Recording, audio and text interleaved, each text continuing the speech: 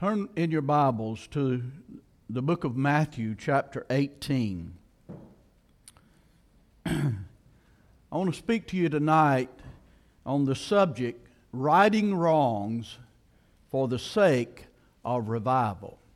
Righting wrongs for the sake of revival. We're going to begin reading in verse 21 of Matthew 18. And we'll read through verse 35. So we'll read the entirety of the chapter, and then we will just unpack that and hopefully help us all to be able to see and understand what the heart of Jesus is. That certainly wasn't the heart of Peter. Notice the passage begins in verse 21 by Peter speaking. And Peter came and said to him, Lord, how often shall my brother sin against me, and I forgive him? Have you noticed this about yourself at times? You will ask God a question and tell Him the answer. You ever done that? So Peter tells him the answer, up to 7 times. That sounded like a good number to me, didn't it, you? Up to 7 times. 7 times ought to be enough, ain't it? I mean, you know, if you do me wrong and do me wrong again and again, I'll forgive you for a while. You know, there's that turning of the other cheek scripture. You remember that one? But Peter says 7 times is enough, isn't it, Lord? And Jesus said to him, I do not say to you up to 7 times, but up to 70 times 7. Now, you mathematicians that figured out right quickly last night how many sins you could sin if you sin one a day for 70 years could easily figure this one out. 70 times 7, that's 490 times. You get that? How many of you want to forgive somebody 490 times? Nobody. Nobody. In fact, it's a play on words that Jesus is using there to say, as many times as you need to forgive somebody, do it. For this reason, the kingdom of heaven may be compared to a certain king who wished to settle accounts with his slaves. Now, this is what's called a parable. Now, a parable, the word parable comes from the word parabole. Para means beside. Bole means to throw. It's like a ball. Bole.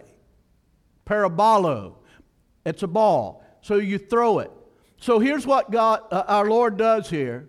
He takes the question that Peter asked and throws a story alongside it to teach a lesson that all of us need to learn.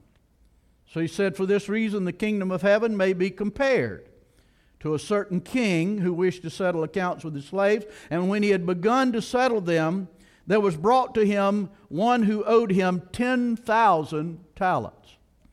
Now, I looked that up, and in today's money, that would be $10 million. That's a lot, isn't it? Now, you ask the question when you read that, what slave could possibly owe that much money? But since he did not have the means to repay, his Lord, one that he was a slave to, commanded him to be sold along with his wife and children and all that he had, and repayment to be made. The slave, therefore, falling down, prostrated himself before him, saying, have patience with me, and I will repay everything. Now, he knew he couldn't, but he wanted to try. And the Lord of that slave felt compassion and released him and forgave him the debt. But the slave went out and found one of his fellow slaves who owed him 100 denarii, compared to the equivalent of 1 day's wages for a slave. Wasn't much. Wasn't much.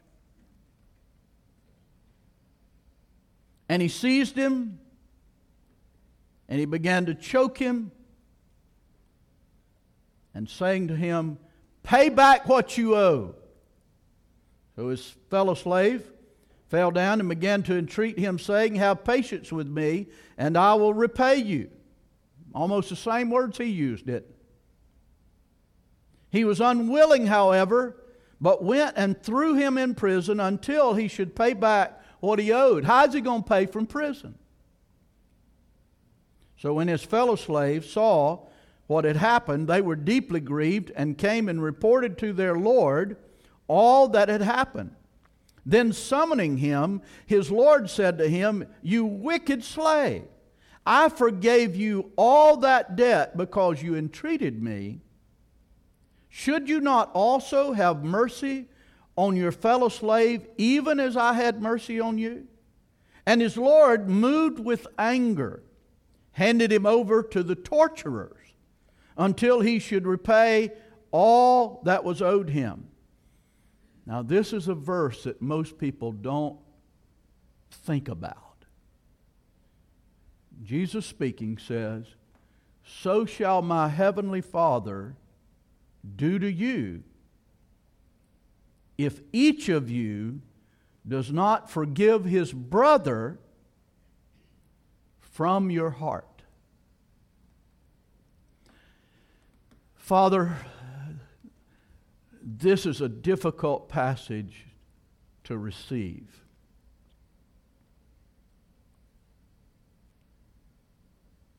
Because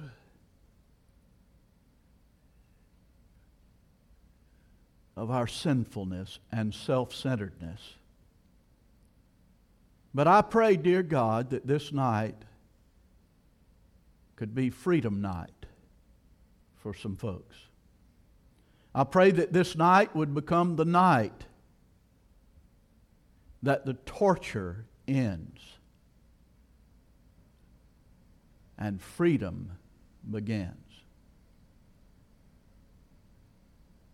I pray that you would help me to preach this in humility and honesty, with integrity,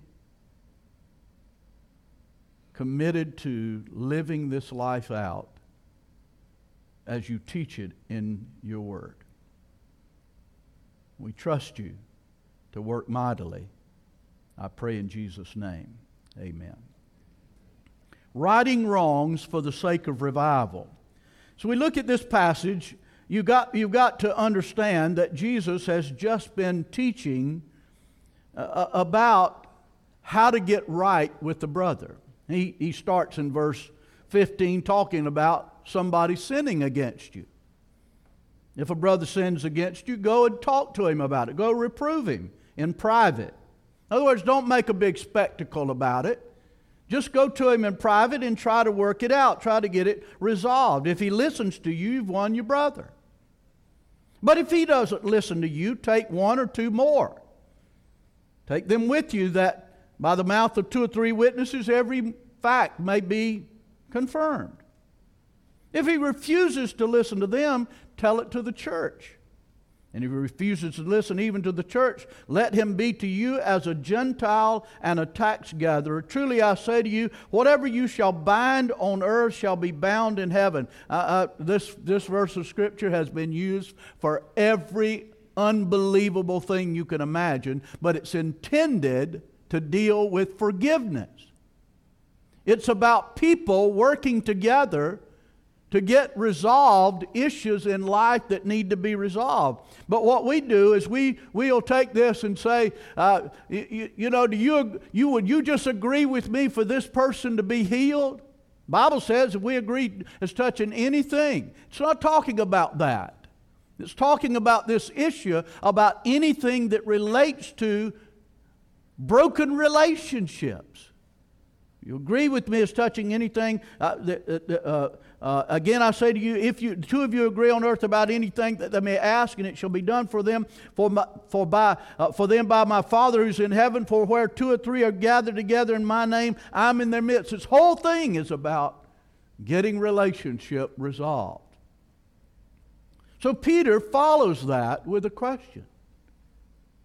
He understands Jesus is teaching about forgiveness, and so he asks Jesus, well, if we've got to do this forgiveness stuff, how many times?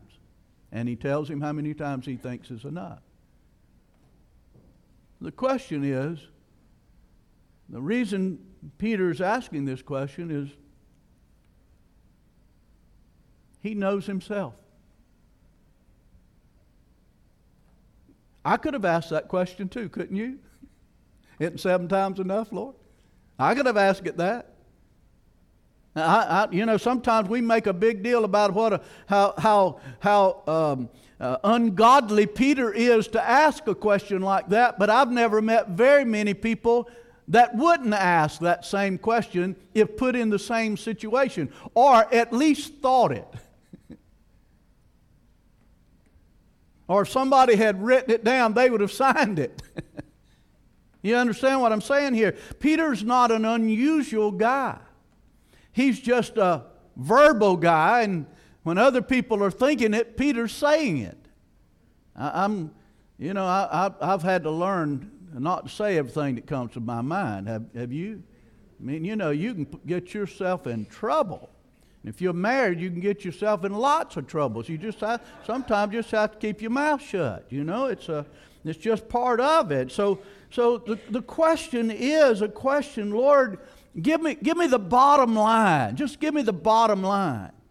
In other words, don't give me the most you could think of, Lord. Just give me the bottom. Give me as little as you can give me. And then 7 ought to be enough. But Jesus doesn't go along with Peter's rationale about it. He gives him an answer.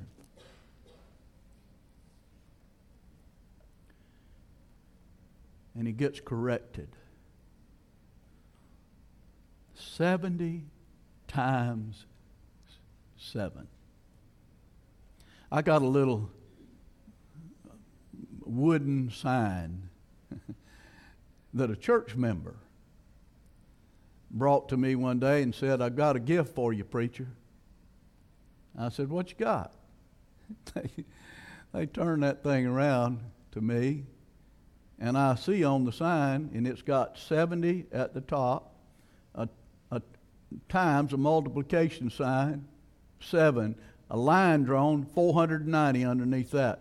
I'm assuming that meant that's what we expect of you about us.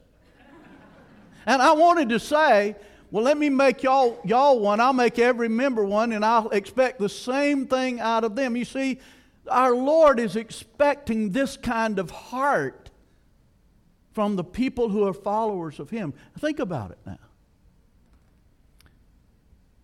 If you sin one time a day, and you live to be 70 years, and you got saved at 20, that means 50 years of one sin a day, and many times you sin the same sin over and over again. Do you think our Lord has forgiven us of the same sin more than 490 times? Answer to that question is yes, absolutely so. There have been some sins. You know, the Bible talks about a particular kind of sin that he says, what does it say? Let us be careful about the sin that so easily beset us. Seems like we all have a certain kind of struggle that just seems to always trip us up. It's a certain thing that we do, and it's like, it looks like sooner or later I would quit doing that. But we just seem to keep doing it, don't we? But you notice, Peter didn't ask Jesus, "How many times will you forgive me?" He just asked, "How many times do I have to forgive?" I want us to in our minds try to transition the word there, having to forgive, to the word getting to forgive. I get to forgive you instead of I have to forgive you. It changes the dynamic of it because it moves it from being something I'm forced to do, but into something that I'm enabled to do. But I want you to notice the situation. I tell you, this parable is an overwhelming parable.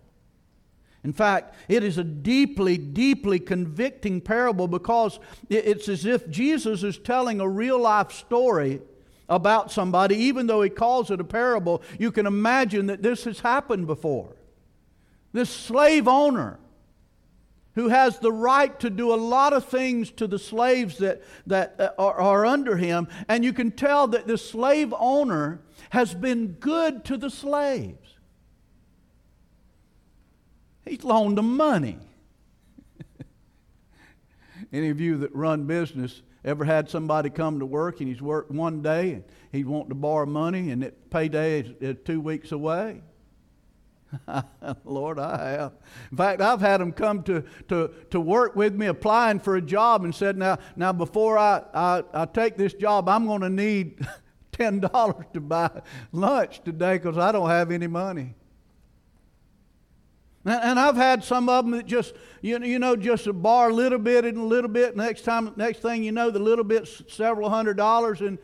And they found somebody else that'll hire them. And they forget that you loaned them that money somehow or another.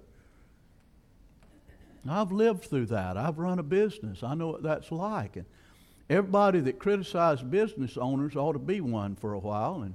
And you won't be criticizing quite as much as you used to. But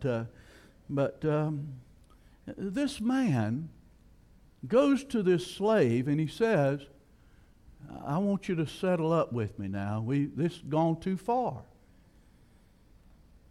And the slave is absolutely convinced that there's no way he can resolve this issue.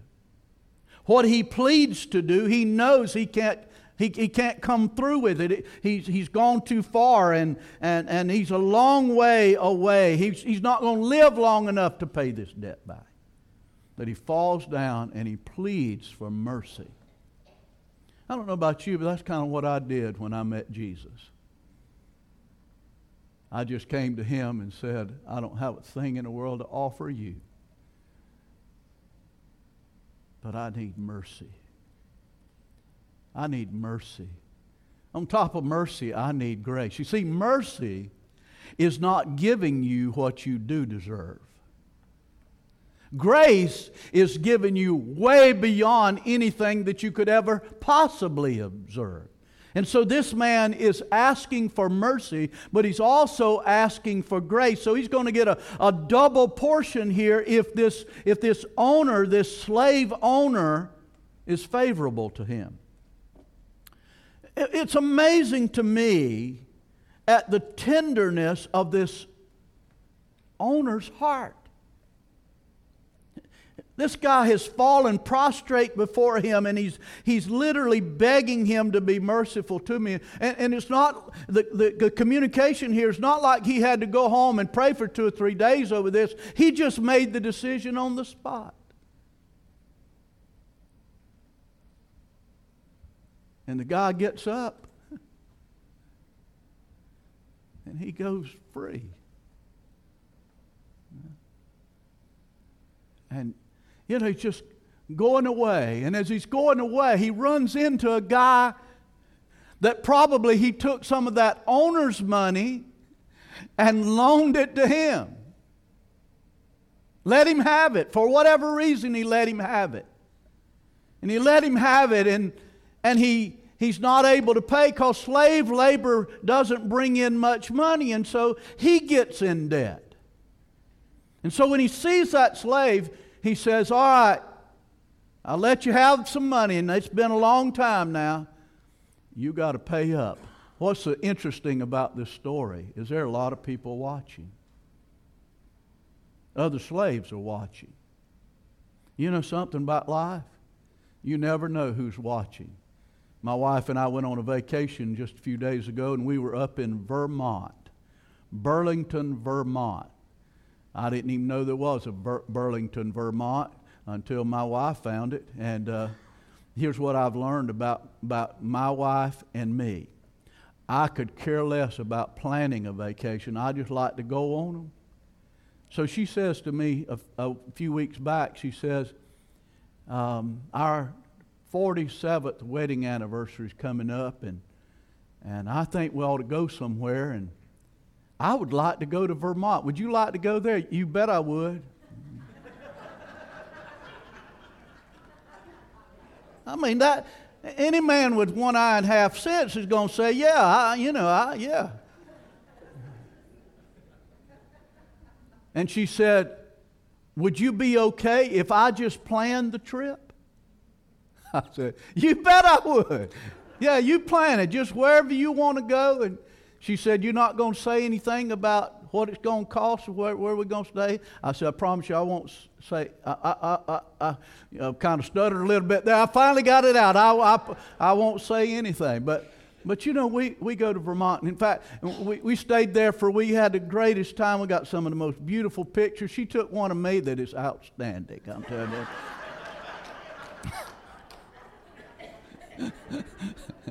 I was outstanding on the porch, you know.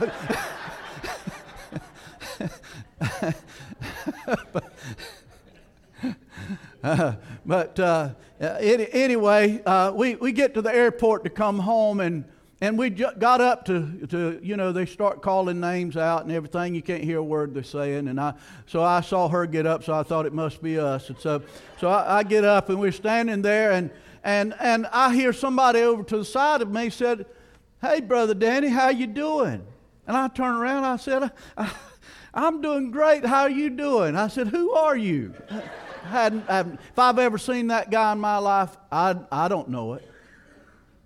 I said, who are you? He says, and he told me who he was, and I said, oh, yeah, I know you, Daddy, and I know you, Uncle, and I said, but how in the world do you know me?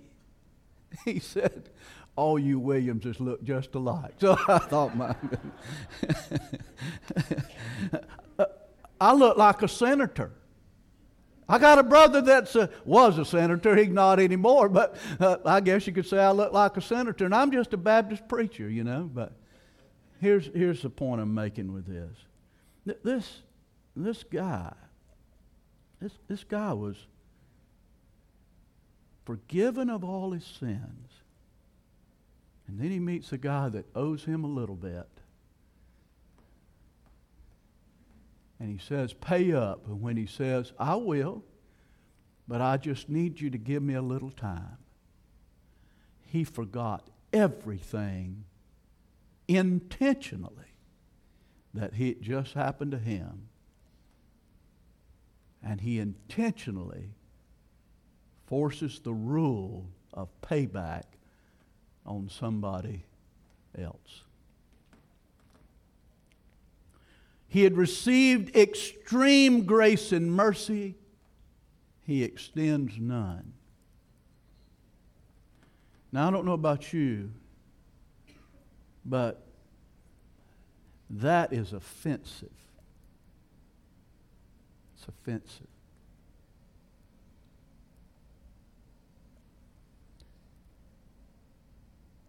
He should have modeled what the master modeled, but he didn't. And so the other slaves go and tell the master. You've read the story with me, and the master is insulted by it. And he comes and finds him and says, I can't believe you've done this. After I forgave you of all that I forgave you of, and you're willing to go and find a guy that's hardly done anything at all to be so offensive, and you won't even forgive him of the little dab of money that he owes you? How could you do that? And he says, so here's what you're going to go through. From now until I decide that you've suffered enough of that, I've got some torturers appointed, and I'm going to let them torture you until I'm convinced that you've got the message that people that get grace and mercy need to give grace and mercy. You say, well, what do you think the torture was like? I don't really know. I'm not sure what it was like. It's probably prison. It was probably he's put in stocks. He may have been beaten. I have no idea what the torture was.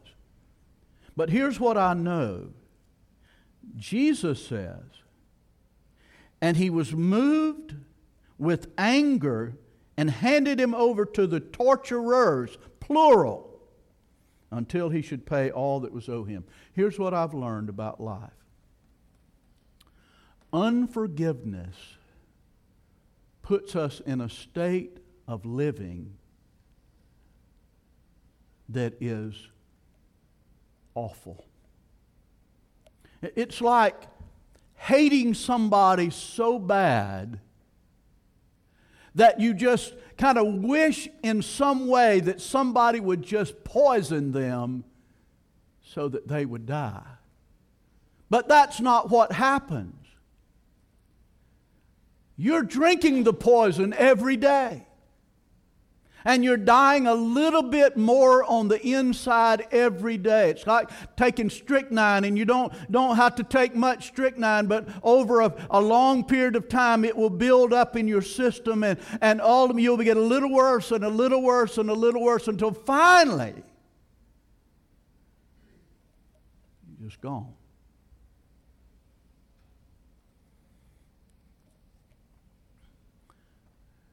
I grew up in a home that encouraged and required forgiveness to take place.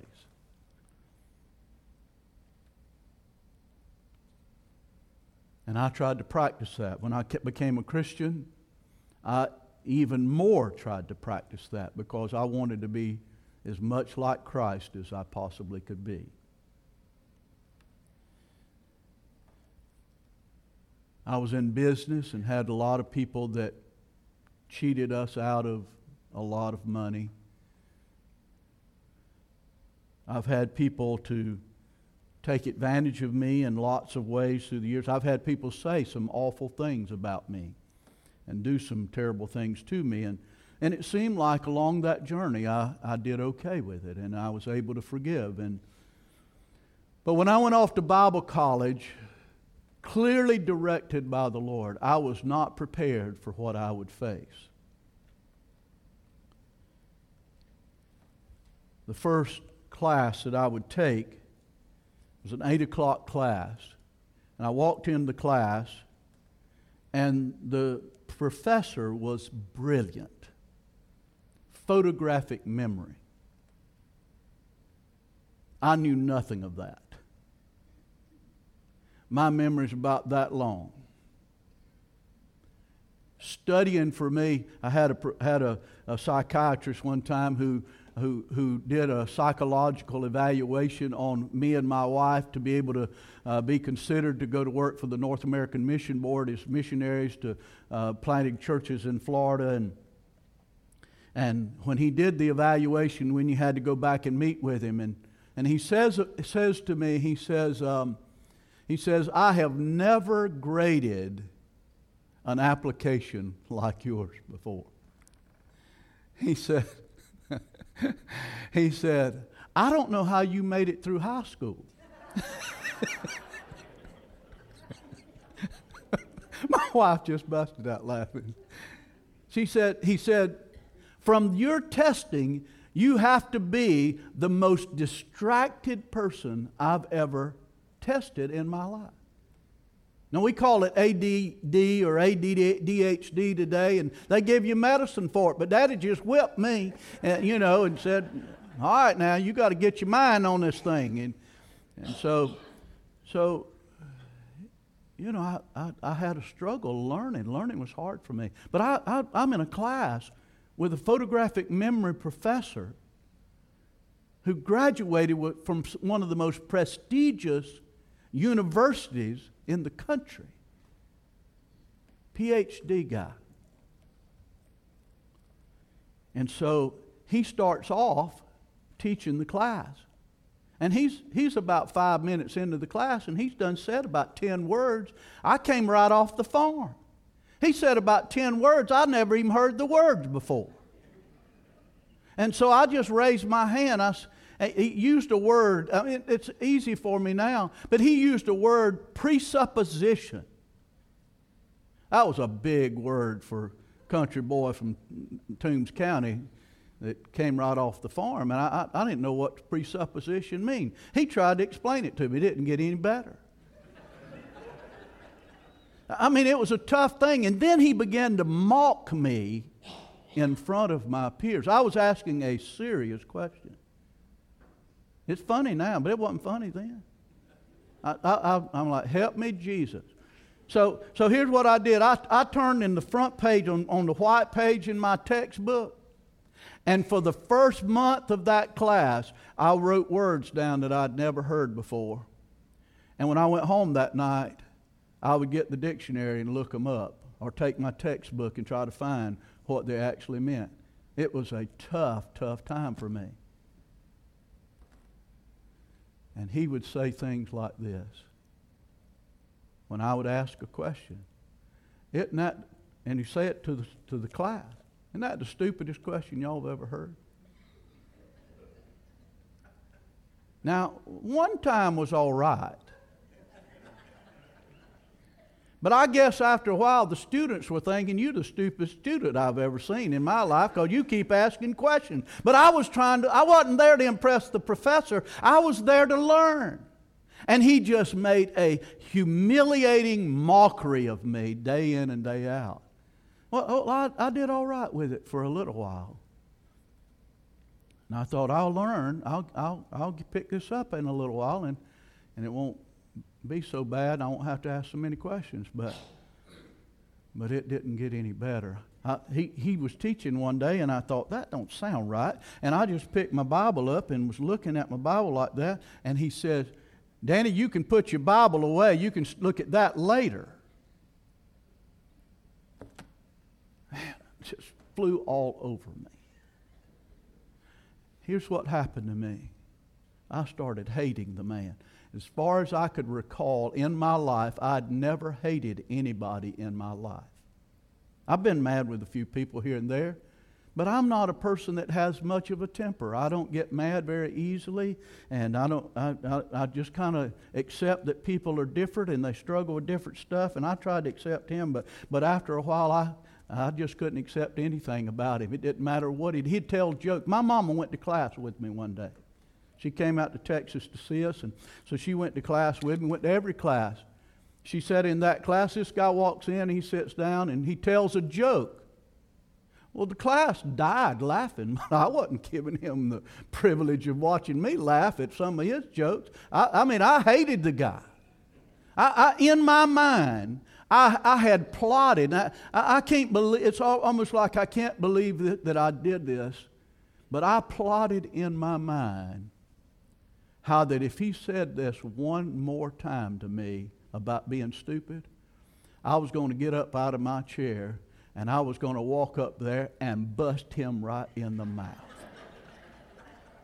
And if he got up, I was going to bust him again. I was just going to bust him until he shut up. I hated him, folks. Now, I'm not in any way okaying any of this. In fact, as I move along, and I'm not going to be long here, but my mama said to me when we walked out of class that day, she said, "Do you have a problem with that guy?" I said, "If I told you how he had treated me, you'd have a problem with him too." And she said, "This is my mama. This is how she trained her. You need to get that right." And I thought, well, you're going to go home in a day or two. But God didn't go home. In fact, every time I got in the pulpit, I struggled to preach. I was being tortured in my mind and in my heart and in my life, I wasn't happy with anybody, anything, because I was consumed with hate and unforgiveness. And it was like it was like cancer eating away at the life of my body. And so I went by his office, and I told the secretary I'd like to make an appointment to talk to the professor. And so she made me an appointment, and on that day, after I'd already had class with him, and he humiliated me some more, I go to his office, and I knocked on the door, and he said, "Come in," this stern. And I walked in, and he's reared back in his chair, got his arms crossed like this, looking over his glasses at me. He said, "Sit down." I did. He says, "What seems to be your problem?"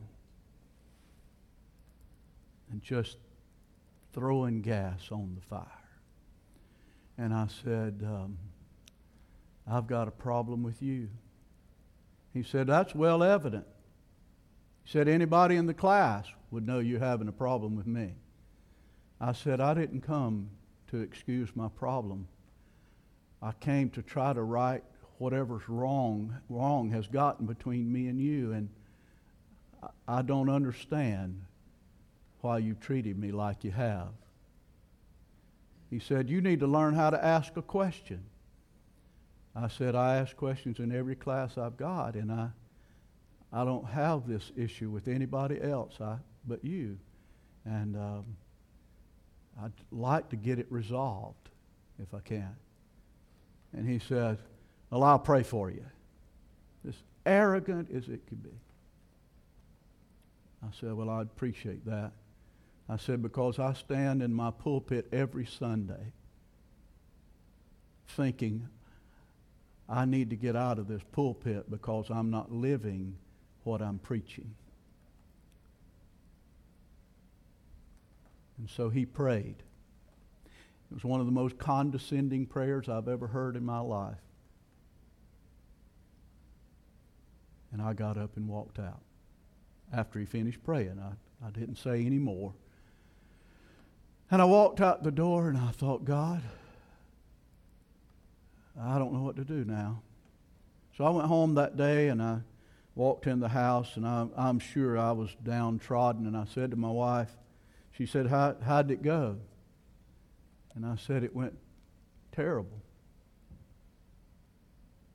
And I told her what happened. She said, "Well, you're not any better than you were when you went." I said, "No, I'm worse than I was." I said, I don't want anything to eat. I'm just going to go study. So I went back to my office. Had a little tiny office in my house there, and I sat down and opened my Bible, and it was like scribbly. I couldn't even focus. I tried to pray, and it was like I couldn't even talk. I tried to study the textbook, and it was like nothing was possible. I was being tortured. Not for evil, but to awaken me to something that I'd never experienced before in the way I would experience this. So that was about 6 o'clock.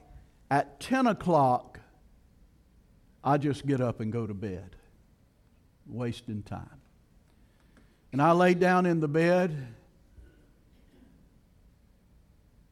and I couldn't go to sleep. I laid there till 2 o'clock in the morning, and I hadn't slept a wink. At 2 o'clock in the morning, in frustration and agony, I rolled out on the floor, and I bowed my head. My wife's laying over there asleep. She don't have a clue what's happening. And I said to God, "God, I know what your word says, that I'm to forgive this brother, but I can't. I've tried. You know I've tried.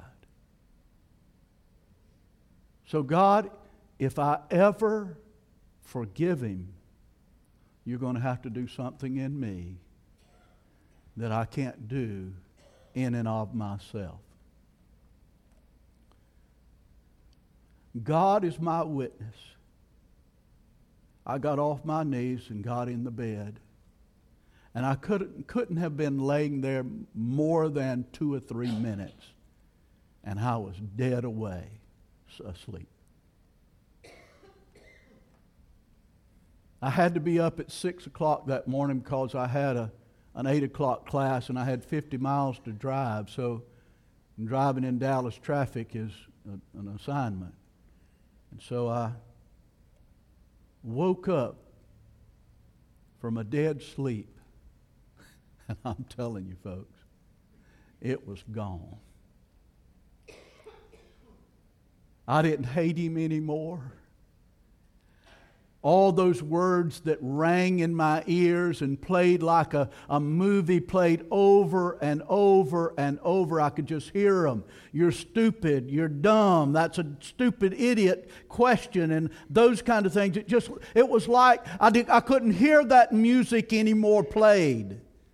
That terrible voice. It was like it didn't exist anymore.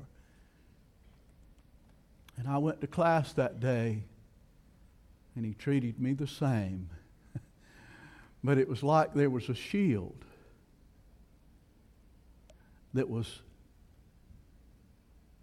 defending me. And till this day, when I think of that man, I think of him with love and not hate. Now, I can't tell you in my journey how many times I've had people come to my office with an unforgivable sin that they are holding against somebody. I've had it happen with husbands toward wives and wives toward husbands. I've had it with children whose parents have abused them in every kind of way you can imagine. I've had it where children have abused their parents and another brother or sister has held a grudge and won't speak and those kinds of things. You can just imagine.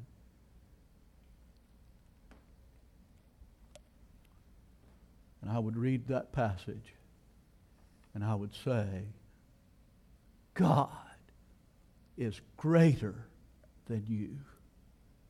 And the God who you don't know like you need to know him is standing ready to come to your rescue and deliver you from the demons that torture you. You see, that's what was happening to me. There was demonic torture in my life.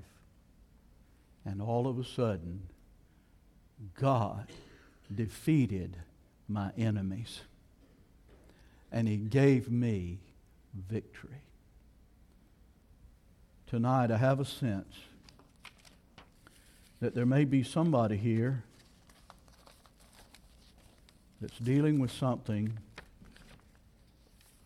that's bigger than you. It may not be unforgiveness, but it's something bigger than you.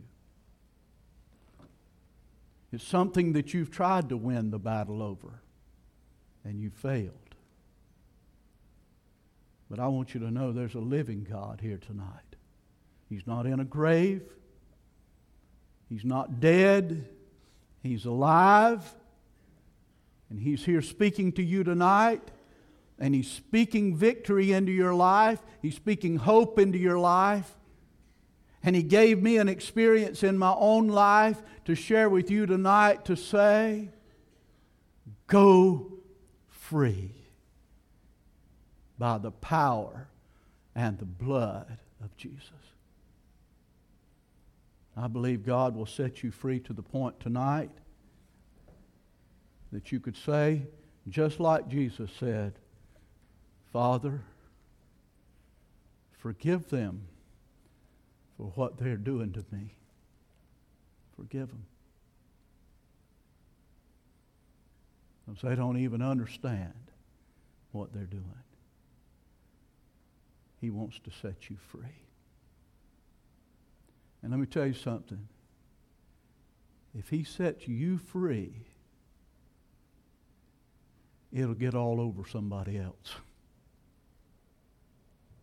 Revival breaks out where people get free.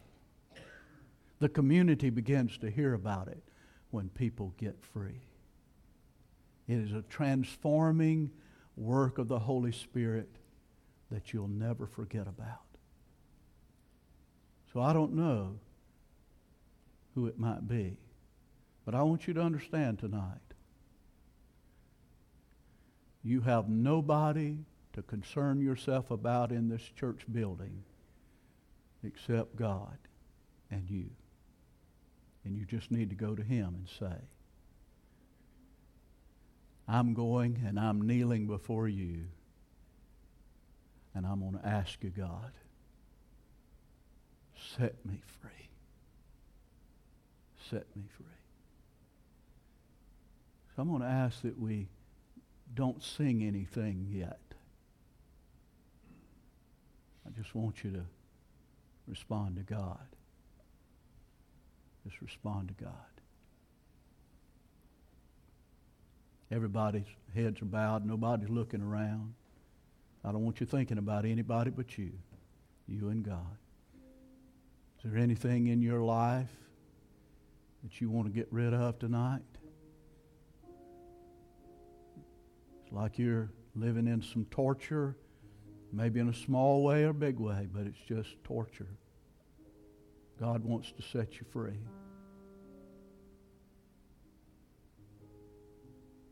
Maybe somebody here tonight that some point in time in life somebody abused you.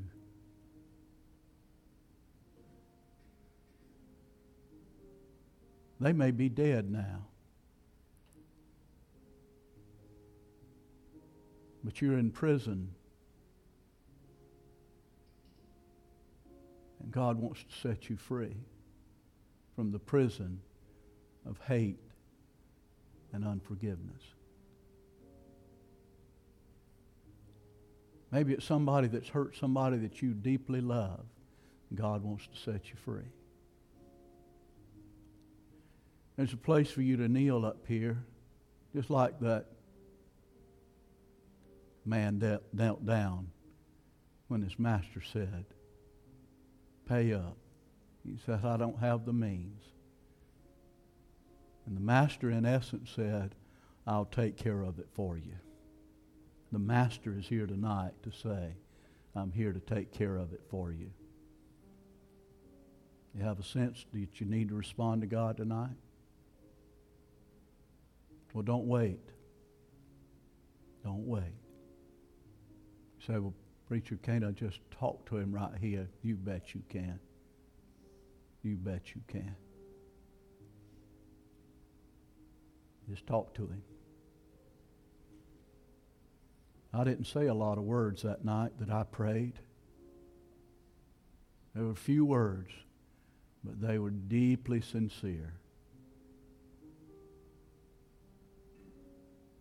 And I went free. And I'm free to this day about that. I only tell the story as an illustration, not as a vindication. I was vindicated at the cross by Christ.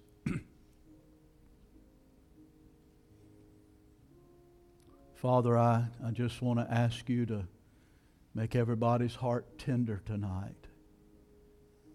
And bring us all to that place where we are liberated. When Christ sets us free, we're free indeed. For the glory and the praise of our God.